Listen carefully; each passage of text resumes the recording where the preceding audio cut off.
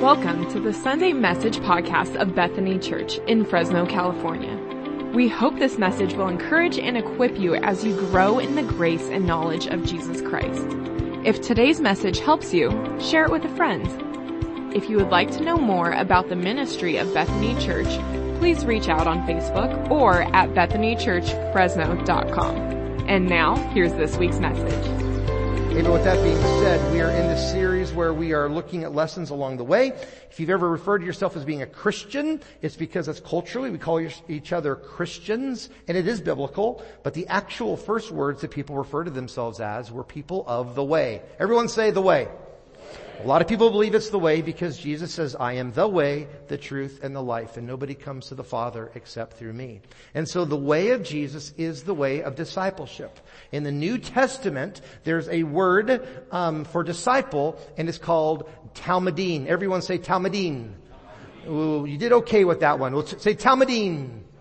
That's good. Talmudin is the Greek word disciple. And disciple means a person who follows Jesus closely. And that's our desire. Our desire is to be biblical talmudin of Jesus. Those people who are a part of that process of becoming more like Him, that our life and His life become closer and closer together. With that being said, what a talmudin is, or what a disciple is simply this. It's on the top of your notes. It's a person who spends time with Jesus to become more like Jesus so that they can do what Jesus did. And so doing what Jesus did is one of the things that we do as an outpouring of our heart because we love God. We want to honor Him with all that we say and do. So there are these disciplines that we've been looking at through the last 6 weeks. And those are these. And it's not legalism. It's there in your notes as a reminder, is that we want to spend time with God every day in His Word. And so many of us are having the verse of the day texted to us or pushed to us in our push notifications or emailed to us. We have a Bible reading plan, but we're giving Him the very first minutes of our day. We're reading God's Word. We're sharing it with other people. The second thing that we are wanting to do is just not read God's Word, but we want to interact with it. And so we have created these spiritual life journals. There's only a couple left. We're going to have to reorder here shortly. And this is a way that we not only read God's Word, but we interact with it with a little acronym, SOAP, S-O-A-P, Scripture, Observation, Application, and Prayer. And we begin to have God's Word speak to us. Because we read God's Word and then God's Word reads us. The P in SOAP is prayer. And that's the third thing that disciples do. They have a conversation with God. That's what Jesus did. Scriptures tell us that He would get up early, go to a solitary place, and have a conversation with God. And a conversation with God is a two-way street. We're not only talking to Him, but we're also listening to what He has to say. And whatever your acronym is, however you want to have a conversation, all I know is let's just make sure we're keeping it rich and we're keeping it real. Some people, they do, ask, seek, and knock. That's your acronym. One that I found helpful is ACTS, A-C-T-S, which is adoration and confession, thanksgiving and supplication. It's thanking God for who He is. It's acknowledging all that He's done for us. It's admitting our faults. And then it is asking Him in the midst of all of that. Another thing that we as disciples do in addition to those things is the fourth thing is that we make sure that we're worshiping together. And that is something that you're doing today. You're proving all of the trends wrong, and that is that churches are dying and they're diminishing and they're shrinking. But you're here, even when it's like really hot and uncomfortable outside. You're here. And for those of you that are watching from the comfort of home, you're here, mostly. We're here and we're worshiping together. The Scripture says, do not fall out of the habit of gathering together. There's a lot of distractions. There's a lot of things in life that are trying to get our attention. But putting God first, not only in our day, but also putting God first in our week, is incredibly important to developing the discipline of being a disciple. And then last week I talked about the importance of serving, that's what disciples do. They see a need and they meet a need. And that's called mercy. When we give somebody compassion and love in the name of Jesus, we're serving. And that's what you all do as a church so well. There's a group of people that showed up here so early this morning. They set up the stage in the room. They're watching your kiddos right now. They're going to be cleaning up when we leave. But that is what it is. We never look more like Jesus, church, than when we serve like Jesus. Can I hear an amen to that? And so last week, many of you wrote down how you'd like to serve, how you could serve. We've put that into a database. We're going to be following up with you as you go. But here's a quick thing before I go on to the next one and we get into the word today. And that is don't be waiting for us to tap your shoulder and ask you to get in the game. We just want you to get in the game. If you see something, do it. Like if you're waiting for someone, we call it being voluntold, right? If you're waiting for someone to volunteer you to do something, please don't. If you see it, do it.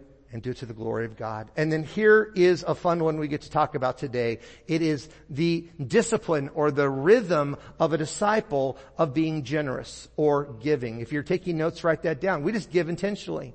And there's this principle, there's a stewardship treasure principle, which says this, that generous giving leads to joyful living. Would you say that out loud with me, church? That generous giving leads to joyful living. And some of the most joyful people that I know are the most generous and thoughtful people that I know. And one of the ways that we do that is we're reminded of the fact that everything that we have is not ours.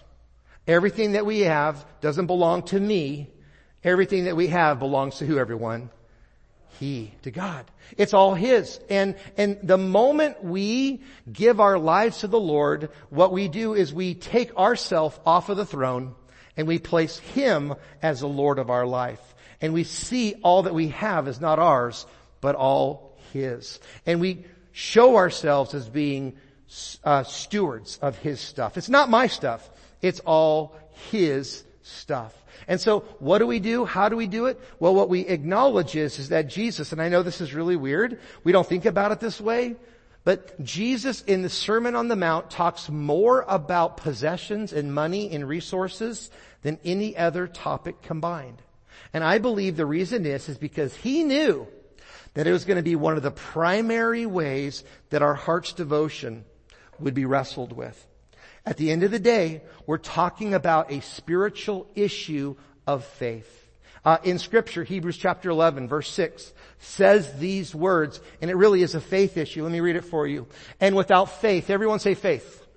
Without faith, it's impossible to please God, because anyone who comes to Him must believe that He exists and that He rewards those who earnestly seek Him. I'm going to keep that scripture up on the screen, and I want to remind you a little bit later in the Sermon on the Mount, Jesus is going to be speaking to this crowd of people. We don't know how many it is, and He's going to say something like this: why do you worry about what you'll drink or what you'll eat or what you'll wear? He would go on to say that's what pagans worry about. I want to remind you what a pagan was. A pagan, we think, oh, pagan, that's terrible, right? No, a pagan believed that there was a God. They just didn't believe that God cared. They didn't believe that God really cared.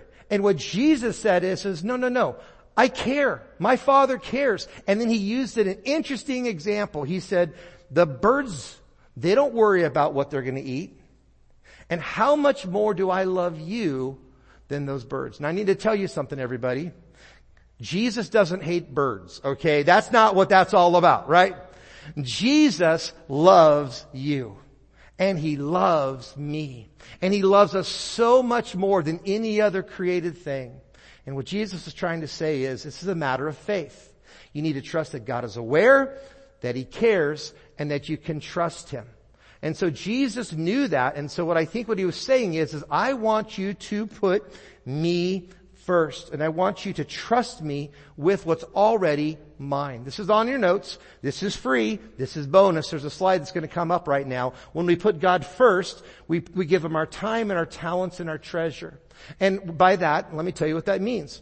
It means we give Him the devotion of our day. Every day, the first thing, our time. God's Word, we just focus in on it. We give Him the first day of our week, which is Sabbath, which is what you're doing now. You're not making it legalism, but rather what you're doing is you're being very intentional about saying is, I'm going to put God first. Because this is, not only is it what God tells me to do, but it's what He modeled in creation. God took a break. I need to take a break. And then we also give Him the first fruits of our labor. And that's just what it means to be a good steward. We give Him the very first of what is already His, but as a trust, it's a step of faith. And so in your bulletin this weekend, you'll notice there's a little envelope in there, and it talks about It talks about like how you can give back to God. So many of you already do it. You're so obedient in this area of your life. And I just want to say, and you don't want me to say thank you because you're not doing it for me. You're doing it for the Lord. Amen. But for others, this is going to be one of those areas where it's going to get personal. Because you'd be happy to give them your time in the morning. You're happy to read the Word. You're happy to serve and volunteer. You're happy to share your story and all that kind of stuff. But when you start talking about the area of finances, it gets scary because that's the area from which you are devoted. You've made it something that you are holding on to. And so this is my challenge, church. I want nothing from you. I want everything for you. If you've not yet put God first in the area of your finances, let me encourage you to start somewhere. Do something. I know for some of you, you've been living by the principle of the tithe, which we're going to be talking about in the future. But this isn't a tithing message. This is a heart message. This has to do with the heart. And Jesus knew that the number one competitor for our heart's devotion was going to be on the area of finances. And so for some of you, this is going to be your next step. It's putting God first in the area of the finances. And when you do that, what you're doing is you're saying, God, I love you and I trust you. Amen? All right, so I'll let you guys go ahead and do that. You can also do it online. There's a lot of ways you can do it without incurring any fees, which Rhonda is appreciating me saying right now because she's our bookkeeper. And you can do that with bank drafts and all that kind of stuff. But regardless, God loves your heart and He wants your full devotion. So in the Sermon on the Mount, chapters 5, 6, and 7, Jesus is looking at these kingdom ways of the way. And the very first 9 statements that Jesus makes are called the Beatitudes. At the very root of the Beatitudes is the word attitude. And when we think about attitude, we're thinking about a choice. Our attitudes are a choice. If we want to be grumpy or if we want to be happy, it's a choice that we make. And when we have these attitudes of Jesus, it's a choice. Everyone say choice. It's a choice. And so today's choice is whether or not we're going to be pure with our hearts. Jesus famously says these words in verse 8 of chapter 5, "Blessed are the pure in heart, for they will see God." Let's all read this out loud together. Church, ready? Here we go. Blessed are the pure in heart, for they will see God. I think this is an incredible statement for one big reason, is that Jesus is making a promise. He's saying you can see and experience God. Ready for this? Mind explosion, right? Okay. You can see God, you can experience God, but the key to that is to be what kind of a condition of our heart, church? A what? A pure heart. Now when we begin to think about the idea of a pure heart, sometimes we're like, I'm not exactly sure what that means. Now, what he's not talking about is he isn't talking about your pacemaker on your heart right now. He's not talking about your physical heart, but that is a great metaphor for our spiritual heart. We know that if our heart's not beating, we're not living. And Jesus says if our spiritual heart isn't beating, then we're spiritually dead. That our heart is the epicenter and the control center of our being. In the Old Testament, I love the Old Testament writer. He says it this way in Proverbs 4 verse 23, when he says, above all else, guard your what, church? Your heart. For everything you do flows from it. That our spiritual heart is who we are. It's the essence of who we are. And Jesus is saying this mindful of his audience. They know this scripture right here that talks about it being at the heart. That everything flows from our heart. And that purity is an important part of us experiencing God and Christ. And he makes a promise that we will be able to experience God. The psalmist, I love these words. This is what the psalmist says about our hearts. Who may ascend to the mountain of the Lord? Who may stand in his holy place? For the one who has clean hands and what everyone, a pure heart, who does not trust in an idol or swear by a false god. Now let's hold on to that real quick on the screen. I want to remind you, we're living now in a day and age, the church age, where we take it for granted. We have an unfair advantage to people living over 2,000 years ago. 2,000 years ago, the Holy Spirit was not yet among us. The day of Pentecost had not yet come. We now, as believers in Jesus Christ, as Talmudim, we have been infused with the Holy Spirit. It's the power for life. It's changed our life forever. But back in the day, if you wanted to experience God, you had to go to a place. You'd have to go to Jerusalem. And they're talking about here ascending to the mountain of the Lord. That's called Mount Moriah. Making your way to the Temple Mount. And inside there was the holiest of holies where you would find the Ark of the Covenant. And before there you would stand before God. Once a year there'd be a sacrifice that'd be made. Inside Israel's culture, there's this whole idea of ceremonial washing. Before you could go to the temple, you'd have to be ceremonial made clean. You'd be washed clean. You'd go into what's called a mikvah. And you'd come in one and you'd come out wet. It's like a form of baptism. You'd enter into the temple clean. And the psalmist is saying, who can experience God? It's going to be a person who has a pure heart, pure hands. You go to Israel today and you'll see ceremonial washing stations everywhere. Always washing, always washing. But it has to do with more of a physical washing. What Jesus is talking about is a spiritual washing. He's talking about our hearts being pure. If you want to check out and you just want to take a nap for the next 12 minutes, I'm going to give you the big idea. So you can leave here and tell everyone how spiritual you are. Okay? Here it is. Here's the big idea of the message. That purity is the pathway to experiencing God. Let's say that out loud, church. That purity is the pathway to experiencing God. In essence, that is the message in a moment. It is the sermon in a sentence. That if you're serious about wanting to see God and to experience God, the path to that is to be understanding what does it mean to be pure. Furthermore, if you're serious about being a follower of the way, if you're serious about being an obedient disciple of Jesus, this principle is real for our life. Think about in the Old Testament, there was a handsome man on the outside. His name was Saul. You might have heard of him before. King Saul ruled over Israel. Sadly, King Saul, though he looked great on the outside, internally, he was a mess. And he violated time and time and time again of the commands of God.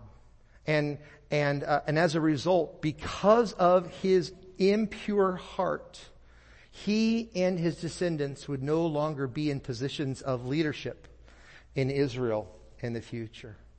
But there was one that came after Saul. Do you remember what his name was? David. And this is what Scripture says about the edict against Saul because of an impure heart. But now your kingdom, Saul, will not endure. The Lord has sought out, let's say this next part that I've underlined out loud. Ready? Here we go. A man after his own what? Heart. Now there's this idea that for those of us that are pure in heart, that our hearts are melded together with the heart of God. And it's a really big deal. Saul's heart was not after the things of God. They were after the things of this world and the flesh. But David, though was not a perfect man, his heart beat after the heart of God and appointed him the ruler of his people because you have not kept the Lord's what, church? Command. So there is a commandment. There are things that the Lord says, his precepts that he puts before us, and they're not because of perfection, but rather because of a desire to have a pure heart. So let me quickly unpack what purity is and what it is not. If you're taking notes, write this down. 3 types of purity. There's purity that is perfect. If you would, write that down. There is purity that is perfect. Now, perfect purity is happening in heaven right now. Did you know that? Perfect purity is happening. There's holiness. There is no sin in heaven. And we know that Christ Jesus is seated where, everyone? In what? In heaven. He's in heaven. And in heaven there is purity. 1 John 3:2 says these words, "Dear friends, now we are children of God, and what we will be," future tense, "has not yet been known. But we know that when Christ appears, which is when he returns to heaven, we shall, what everyone? Be like him. For we shall see him as he is. And so there is this idea that in heaven, we will be made perfect. That our broken bodies will be brought back to fullness. Anybody's bones aching right now want to say amen to that, right? That means a new body and a new heart and a new mind. There is no cancer in heaven, amen? There's no death or dying. It is perfect. And Jesus is there and heaven is there. And so the first kind of purity is a perfect kind of purity that is available in heaven, and it's available to us one day. But now, because of who we are in Christ, there's a second kind of purity. If you are taking notes, write this down. There's a positional form of purity. And the positional form of purity is made available not based on what we do, but what Christ did for us on the cross. It was made possible that we had a sin problem, and that when Jesus died on the cross, he took on the sins of the world. And those of us that were unrighteous became righteous. Those of us who had stained, sinful, soaked clothing were wrapped in the perfect robes of righteousness in King Jesus. This is good news, by the way. Someone should say amen to that, right? This is what the writer says to the church in Corinth that was trying to put their brain around this idea. It says God made him who had how much sin?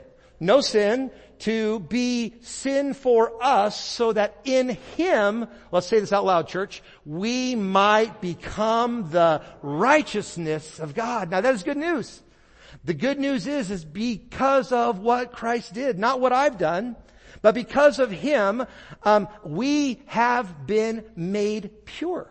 So there's something that happens positionally when we give our life to Jesus, that in him we become adopted, we become made right, we are sons and daughters of the Most High, and we experience purity. And that is good news.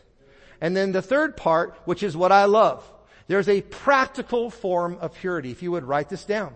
You're thinking to yourself, well, how in the world can purity become practical?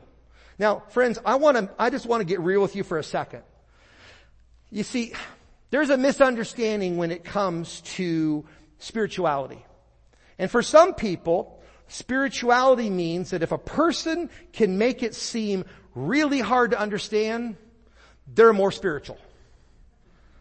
And I just want you to know, I believe that is a lie from the pit of you know where. Because Jesus had a way of making really difficult things understandable even for children. And so for me, my goal is to make this as practical as possible so we can live here and live for Jesus. But if you want a big fancy seminary word, it's sanctification. All right? Now I feel smarter, okay? Now let me give you the 20-cent definition of how you can actually live that out. Here it is. Here's the choice. Write this down. Seek practical purity, not impossible perfection. Write that down. Seek practical purity, not impossible perfection.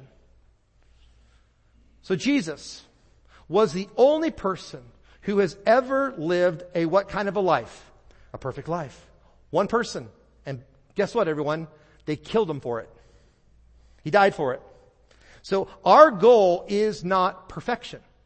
Because if that's our goal, we're going to lose every time. And some of you are thinking to yourself, I don't know, I'm doing pretty good, Pastor. All right, well, then you're prideful and you just lost. Okay, on that one right there. See, every one of us, we have a sin problem. This side of heaven, we're going to struggle. Scripture says we're prone to wander. But what we do is we are not chasing perfection, but rather what we're chasing is practical purity. What does that look like? Well, let me share with you 3 ways of how I think that can look. Number 1, that you would make a covenant with your eyes. I stole this from Job. If you ever want to feel better about yourself, just read his story. in Job, and it gets towards the end of Job, and this is what he said, I have made a covenant with my eyes not to look lustfully. And so what we know is that our eyes are the gateway to our heart and our soul. Men, amen? And our eyes they need a gatekeeper. They need something to keep us on the straight and the narrow. And so a practical way for all of us, especially men who tend to be pretty visually driven, is that we need to make a covenant. And a covenant is a promise before God and ourselves to make sure that we're choosing holiness and purity with our eyes. Because we live in a messed up world. We got images coming across our computer screens and our television sets. You can't even go down the street and see billboards. You see things on buses and you're like, good grief. And then you get these spotted ads and you're like, man, I could be living for the Lord, and all of a sudden the enemy will come in and just throw something in front of my face. And friends, I just need to let you know that you cannot control what comes across you in life. It's going to hit you one way or another, but you can control what you choose to focus on. The first look kind of comes your way, but you can choose if you're going to take a second. And so there's some of us that practically, when it comes to purity, we must choose to make a covenant with our eyes and place a gateway. For some of you, that might mean some kind of a filter on your phone or some kind of an accountability partner where you can get real with this, because this will take you down. And if you're serious about being a disciple of Jesus, if you're serious about being holy, if you're serious about having a pure heart and you want to see and experience God, then you need to make sure that your eyes are pure. Number 2, if you're taking notes, write this down, that you would choose to consecrate your mind. That you would choose to consecrate your mind. I'm going to unpack what it means to consecrate your mind quickly, but I just want you to know that our mind is one of those things where we have to choose what we're going to do with what enters into it. And a lot of times when we don't have the support around us, when we're not reading God's Word regularly in God's Word, we're not focusing in on it and praying and doing life together in community, a lot of times what we'll do is we're going to make decisions with the thoughts in our mind. We're going to act on them. And then we're going to sin. And we're going to feel like junk. We're going to feel terrible. We're going to feel like we're just a loser. We're messed up. And the reason is this. There's a couple of scriptures that come to mind here. Proverbs 23:7. For as a person thinks in their heart, so they are. I've heard it said this way, friends, that our life is the sum total of the decisions that we've made. Our life is the sum total of the decisions and choices that we've made. And if we're serious about being Talmudine of Jesus, not only are we wanting to make sure that we're making a covenant with our eyes, but that what we're doing is we're consecrating our heart. To consecrate means to decide or to declare. And maybe that's a next step for you today, is just to decide and to just declare is that I'm going to live differently than this world. Philippians chapter 4 verses 8 and 9 says these words, and I love it because it all comes back to how we think. The choices of our mind. It says, finally, brothers and sisters, whatever is true, whatever is noble, what's right, what's pure, what's lovely, what's admirable, if anything is excellent or praiseworthy, let's all say this next word out loud together. Think about these things. And so that's what we're wanting to do. We're wanting to consecrate our minds in Christ Jesus. We're saying, Lord God, would you give me the mind of Christ? I want to see you. I want to experience you. Help me to practically live this life of purity. And we do it with our eyes. We do it with our mind. And then number 3, practical purity, write this down, is that we commit to cover our hearts with God's Word. That we cover our hearts with the very Word of God. I mentioned to you all a while back that Jewish kids, when they were growing up and they had an opportunity to go to school, their textbook was the Old Testament. They learned how to read and to write through the Torah. And in Psalm 119, just imagine yourself being a teenager. You'd have an opportunity to learn this about what God wants for your heart. That I've hidden your word in my heart, that I might not sin against you. A little earlier in Psalm 119, David said, how can a young person stay on the path of what? Purity. By living according to what? Your word. You see, Psalm 119 is my favorite psalm because it's just all about the Word of God. And the Word of God is something that we need to do. If we're serious about wanting to have a pure heart, God's Word must penetrate our hearts. Amen? It must. We must be known as men and women of the Word. People of the book. So as I prepare to close and the band makes their way up on the stage, we'll have a final song. I just want to let you guys know that when God makes a promise, He never, ever, ever breaks a promise. His promises are yes and amen. So if you're serious about wanting to see and experience God, the pathway to that is going to be through practical purity. I want to remind you, the purity that we're talking about is not available based on anything that we can do for ourselves, but based on what Christ has done for us on the cross. And because of that, we have been made right. We have been made pure. And so what's your next step? What's the decision that you need to make today? Is it what you're allowing to let yourself see? Is it what you're allowing yourself to think? Is it what you're placing in your heart?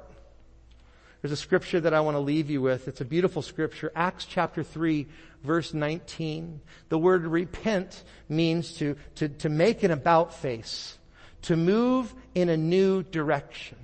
See, I believe it's possible that some of us today, we need to repent from what we've been looking at, what we've been thinking about, and how we've been living. And when we do that, listen to the good news. Listen to the grace. It says, and when you turn to God so that your sins may be wiped out. Friends, that is the good news of Jesus Christ. That if you've messed up, if you screwed up, if you thought about stuff, if you've done stuff, that there is forgiveness and there's wholeness, not based on trying harder, but by leaning into the holiness of God. And He will wipe your sin clean. He will make you a new creation. The old will be gone and the new will become. And listen to the outcome, friends.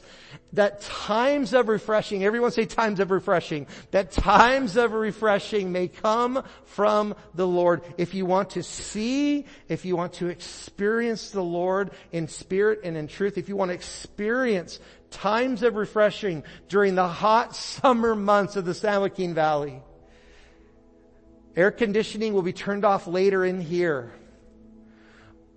But the good news of the hope and the grace of Jesus Christ you can take with you. And that is good news. Do you believe that? Do you believe that? Stand to your feet. Let me pray for you. So Lord God, as we close in this final song, I pray that we would not be perfect, but rather that the author and the perfecter of our faith, Jesus Christ, that you would lead us into the ways of the everlasting. Lord God, we right now corporately, we place our hands. Would you take your hands? Would you place it on your hearts right now, church? We place our hands on our heart as a symbol, God, of your hand on our heart. Lord God, we commit to cover our hearts in your word. We commit to consecrate our thoughts to you, God. And would our eyes, Lord God, would we make a covenant with our eyes not to sin against you. Give us clean hands. Give us a pure heart, not so that we may be perfect, God. You already took care of that, Jesus. But that we would know how much you love us, how good you are. And in closing, God, I feel for some people today that they want to step out in faith, maybe even by putting you first in the area of their finances. It's a hard issue, God. Would we trust you with all things? God, we don't need to be afraid. We want to worship you in spirit and in truth. Give us the desire, Holy Spirit, to give you the first moments of our day. Thank you for honoring the first day of the week. And would we give everything that we have as an overflow of what you've done for us. In the name of the Father and the Son and through the empowerment of the Holy Spirit. Amen. Amen. Thanks for listening. Know that God loves you more than you can imagine. And for everything Bethany Church, check out BethanyChurchFresno.com.